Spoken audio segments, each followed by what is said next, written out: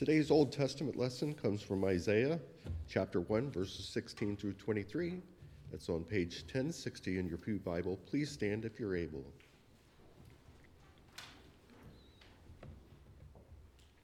Wash and make yourselves clean. Take your evil deeds out of my sight. Stop doing wrong. Learn to do right. Seek justice. Encourage the oppressed. Defend the cause of the fatherless. Plead the case of the widow. Come now, let us reason together, says the Lord. Though your sins are like scarlet, they shall be white as snow. Though they are red as crimson, they shall be like wool. If you are willing and obedient, you will eat the best from the land. But if you resist and rebel, you will be devoured by the sword. For the mouth of the Lord has spoken. See how the faithful city has become a harlot. She once was full of justice, righteousness used to dwell in her, but now murderers. Your silver has become dross. Your choice wine is diluted with water. Your rulers are rebels, partners with thieves, and they all love bribes and chase gifts. They do not defend the cause of the fatherless. The widow's case does not come before them. The word of God for the people of God. Thanks be to God. You may be seated. Good morning. It is such a joy to be with you today. I am Pastor Brian Durand and have been at Clay United Methodist Church for 10 years. It has been a joy to serve alongside Pastor Michelle in ministry. I know lots of times some of the things that happen behind the scenes, not everybody on Sunday morning sees, but Pastor Michelle and Pastor Vicki Van Neville and I have been meeting together and talking about ministry in South Bend and joining together in joint ministry efforts, joint witness. It's been such a joy. It's a joy being here with you today. I always start by saying, being a guest preacher in a church, it is win-win. So if I am terrible, then you are thrilled when Pastor Michelle comes back. And if I am fantastic, then you are thankful that Pastor Michelle invited me. So it's all good for me. Pastor Michelle and Pastor Vicki and I were talking about relationships and what it meant to be the United Methodist Church and what it meant to be united. And we are doing this pulpit exchange between Evangel Heights and Clay United Methodist and First United Methodist. And starting this year to think about what does it look like to be united. In John's Gospel, toward the end of John's Gospel, Jesus prays. You maybe have read those prayers, and some of you may know them, but he prays just before he's going to be arrested and crucified. And in that prayer, I think it's the most amazing thing. He prays for the disciples, but then he prays for you and me. Have you ever thought about that? At the end of the gospel, Jesus prays for us. Specifically, he prays for all those who will come to know the love of Jesus because of the disciples. That's us. And his prayer for us is a prayer for unity, that they may be one as the Father and I are one. And not just so that we can all get along and that things will be like hunky-dory. Sorry, that's an 80s word reference. But not just so we can all get along and things will be hunky-dory, but so that it's a specific prayer that we may be one so that others will come to know the love of God too. We'll be united so that we can witness. So what does it look like to be united in this world that can be so divisive? We're in an election year where we know how divisive it's going to be. Let's start in the Bible and talk about what unites us, what brings us together as followers of Jesus. Let's pray, and then today we're going to talk about one of the specific things that I think unites us, and that is this idea of justice. Would you pray with me? Holy God, open our ears to hear from your word what you would have to say to us this day. Open our minds to learn and grow and better understand, and open our hearts to a deeper relationship with Jesus Christ, that we may be on fire with that love to share it. In Jesus' name we pray. Amen.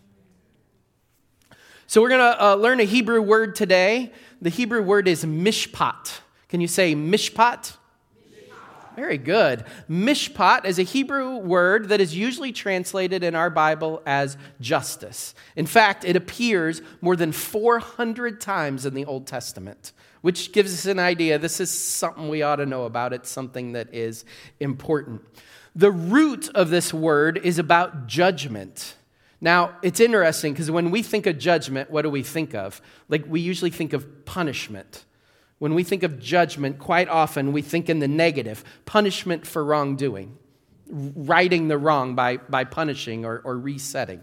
And that is certainly, Mishpat has some of that. But what we often don't think about when we think about judgment is the positive side of judgment. In fact, I would argue that while God's judgment doesn't sound comfortable, we probably want God's judgment because God's judgment is about everybody getting what they are due, which is about everybody being provided for and loved and experiencing the goodness of God. People getting what they are due means people getting provision and care. It's the positive side of judgment. This is justice, mishpat, the idea that everybody gets what they are due. Everybody is provided for. Everybody has enough. We heard two scriptures today, and we're going to unpack both a little bit. First, from Isaiah. Isaiah was written during the reign of 4 kings of Judah, 750 to 700 BC, somewhere in there. And what's important is the context. It helps us understand what Isaiah is saying. Judah at that point is under the threat of the Assyrian Empire. The Assyrian Empire has grown, and Judah, while it's not necessarily particularly rich in resources, it stands at an incredibly important crossroads to Egypt, which is rich. And as the Assyrian Empire is looking to expand its influence, it expands, and in this time frame, it invades and conquers Israel, the north part of the people of God, the northern kingdom of the people of God. And it asks Judah to pay tribute or face the same fate. And for a while, Judah does, but then they begin to think that they can stand up. And Isaiah is speaking in this time period to the rulers and the leading people of Judah. And he has a tough message for them. He says to them, "Your worship is meaningless to me." Your worship is meaningless to me. Now, just out of curiosity, how many of you like to come to worship and be comfortable? Right? I mean, we want to come and worship God and hear about God's love and God's grace, and we want to be comfortable. I'm with you, right? I mean, and there absolutely is that aspect of worship. But Isaiah invites us to ask this question: should we be comfortable while others are in pain? Should we be comfortable while others are starving and dying and hurting? God desires mishpat. God desires justice for all. Provision for everyone. And so Isaiah gives this warning. He says to the people, without justice, without caring for each other, your society is going to fall. And this isn't a new thought. This goes all the way back to the Greek philosophers. This idea that without justice, without equality, without provision for everyone, a community can't stand together against the challenges that it faces. Isaiah says, your worship is meaningless to me as long as there are people who are starving and orphans in your streets and people who are hurting. And if you don't care for those people, your community, your country will be so weak that it cannot withstand the threats to it.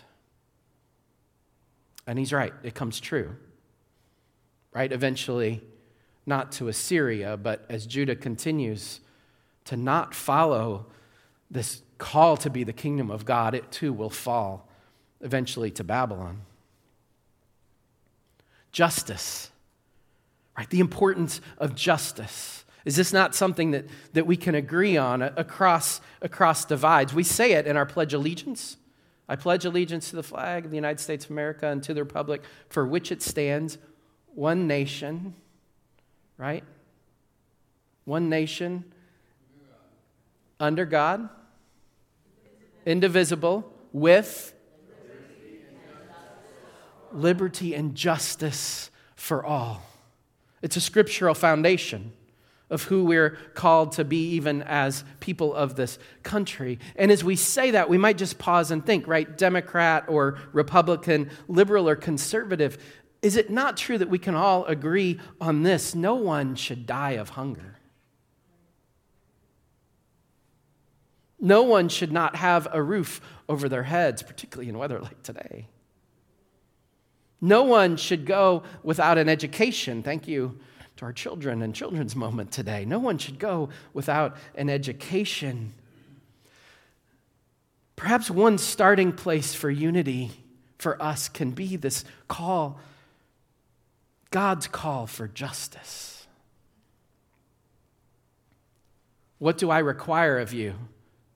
We find in the prophet Micah, to do justice. Love kindness, walk humbly with God. There it is again, justice. And it isn't just a theoretical concept. Do justice. Micah's call is to do something about justice in the community. We are united as people of God in pursuing God's call to create a just and Christ-like community. Now, we should pause, though, and go, we don't all agree on what that justice looks like.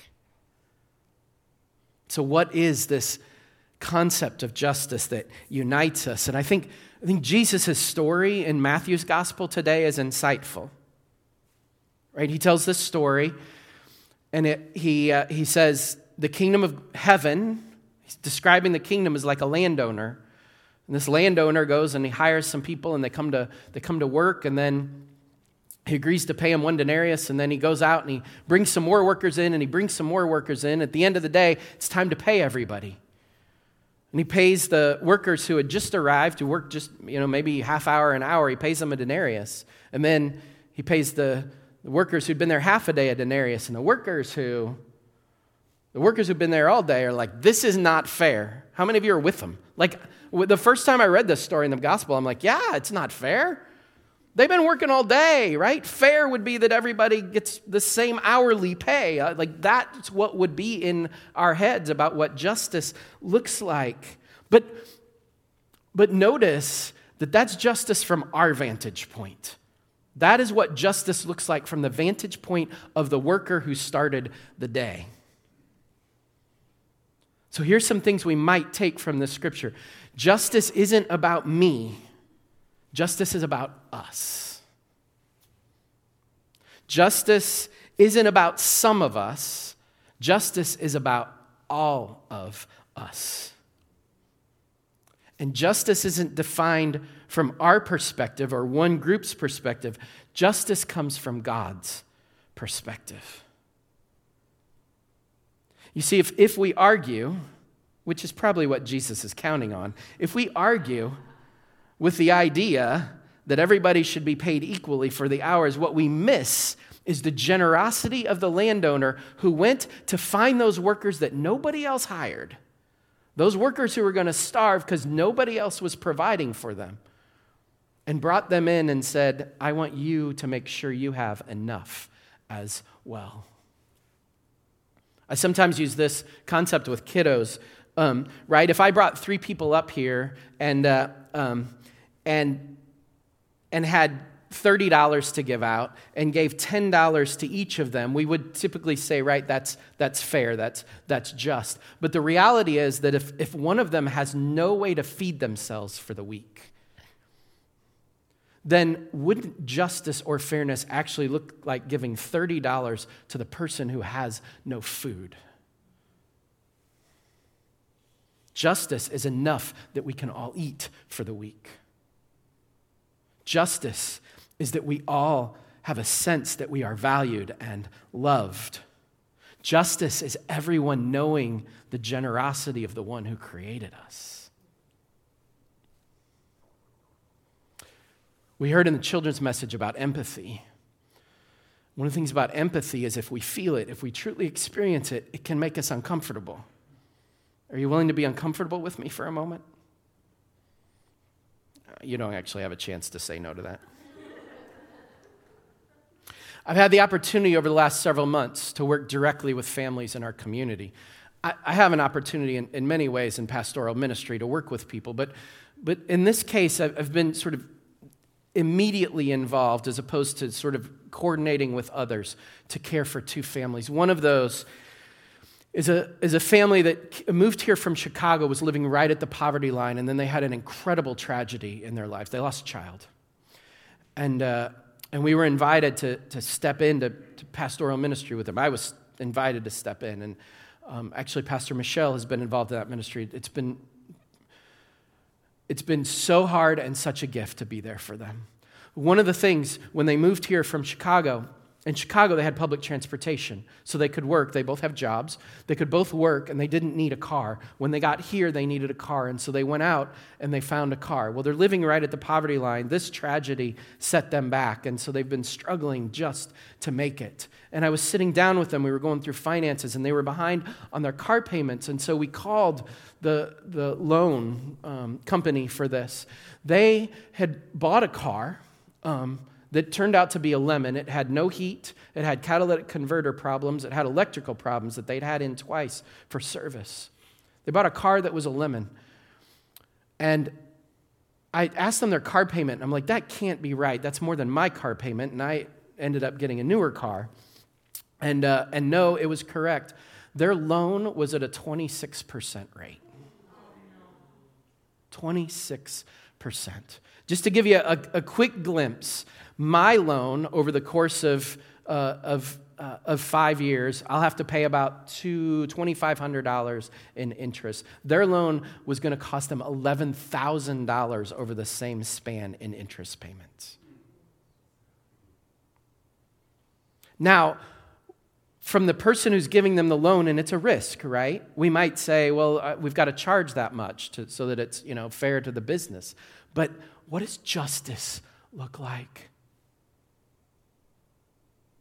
This is the system that we live in.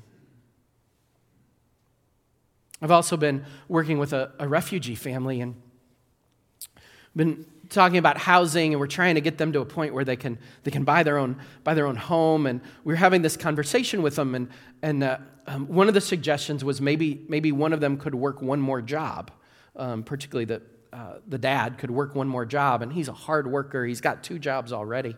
It's like, well, maybe he could add a third job just to get to the point that they needed. And we were looking at their financial situation. If he gets a third job, then he passes over the Medicaid threshold.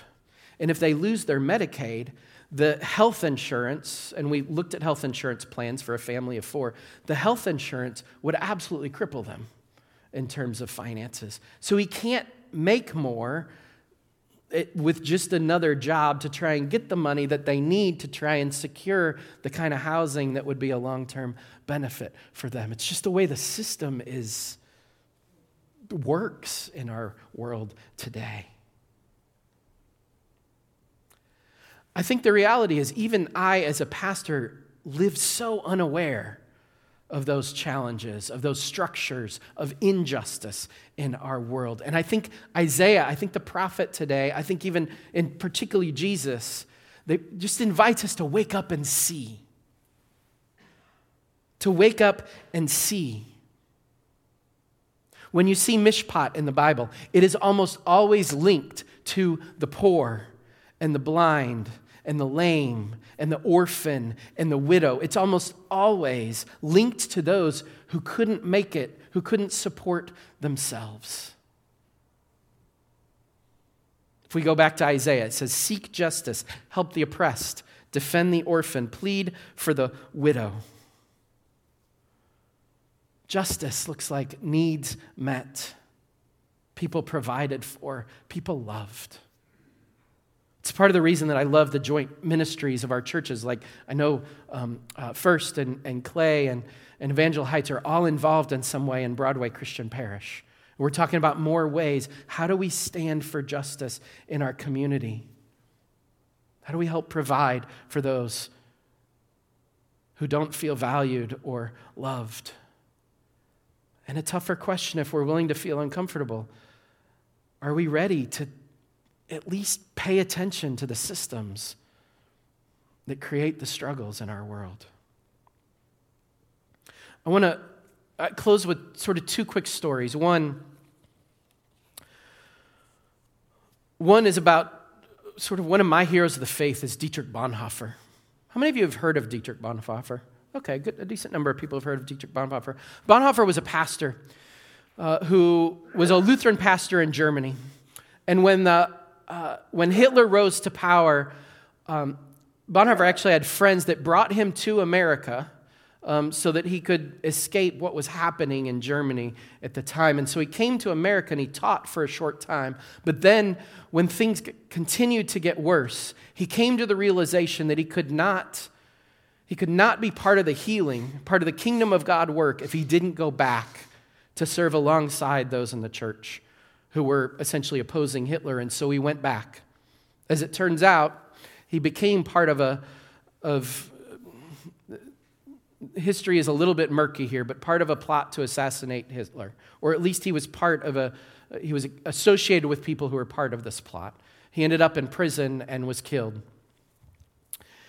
He stood for justice in a mighty way. He gave his life for justice, particularly for the Jewish people.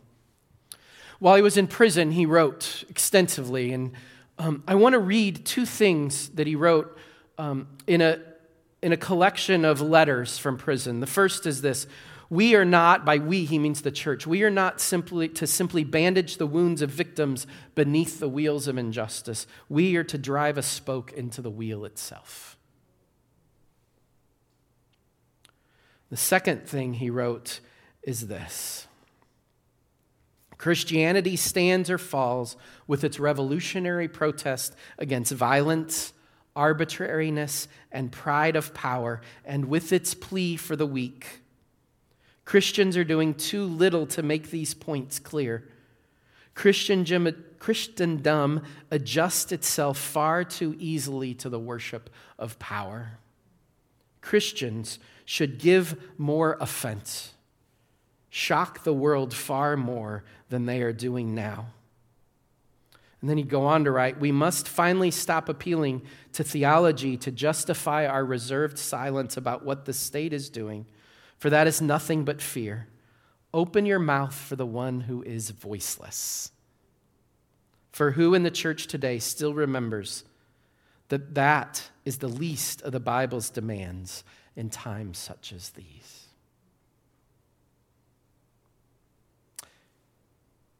And then a story, Anthony Scalia and Ruth Bader Ginsburg. Some of you know both Supreme Court justices. They actually served first on the United States Court of Appeals in D.C., and they became friends.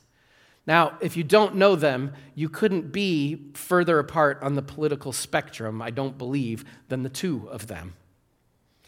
But they shared a love of great food, a love of opera. In fact, they had opera season tickets together. Scalia once remarked of Ginsburg, what's not to like, except her views of the law, of course. Judge Jeffrey Sutton served as a law clerk to Scalia. Sutton's actually now on the U.S. Court of Appeals himself. And he recalled a visit one day to Anthony Scalia's chambers, and he walked in, and on Scalia's desk were 24 roses. And Sutton said, why did somebody give you roses? And Scalia said, oh, you don't misunderstand. They're not for me. I need to deliver them to Ruth. And Sutton said to Scalia at that point, some version of this, what good have all these roses done you? Name one case of any significance where you got Justice Ginsburg's vote. And Scalia replied, some things are more important than votes. Some things are more important than votes. Justice, God's justice, I think is more important than votes, that people are fed and provided for and feel loved and have opportunities is more important than simply votes. That's why the United Methodist Church, part of what unites us is our social justice commitments. We have a long history of advocating for social justice.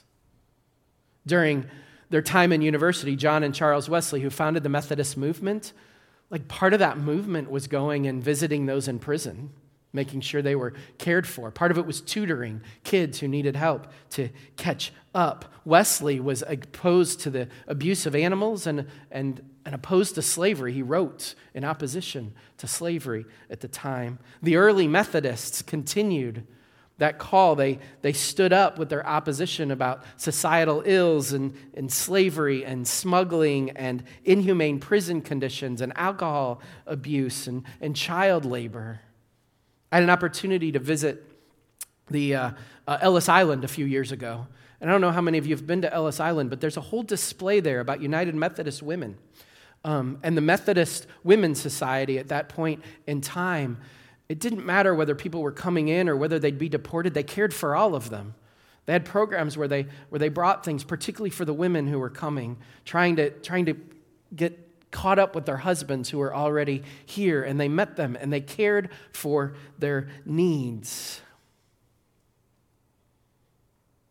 As we're united in this call to justice, the question I think we get to ask ourselves, will we allow ourselves to be uncomfortable as long as injustice continues?